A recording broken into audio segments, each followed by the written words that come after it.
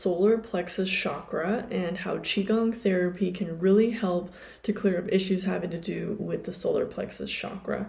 So this area is going to be over an acupuncture point called Ren 12, and that affects the stomach, okay?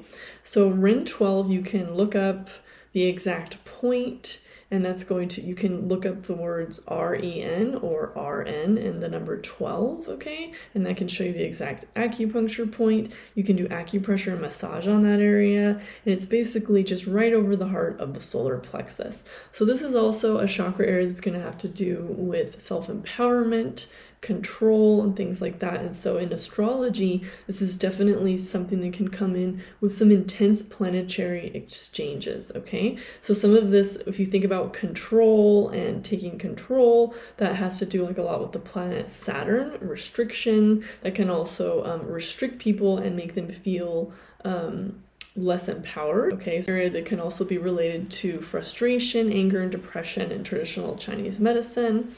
And this can also come in with those feelings of control and those planetary changes that have to do with control. And you finding other ways that you can act in your life to take control for yourself and feel self-empowered, that you do have options regardless of what's going on in the outside world and the changes that may feel imposing or possibly make you feel a lack of motivation.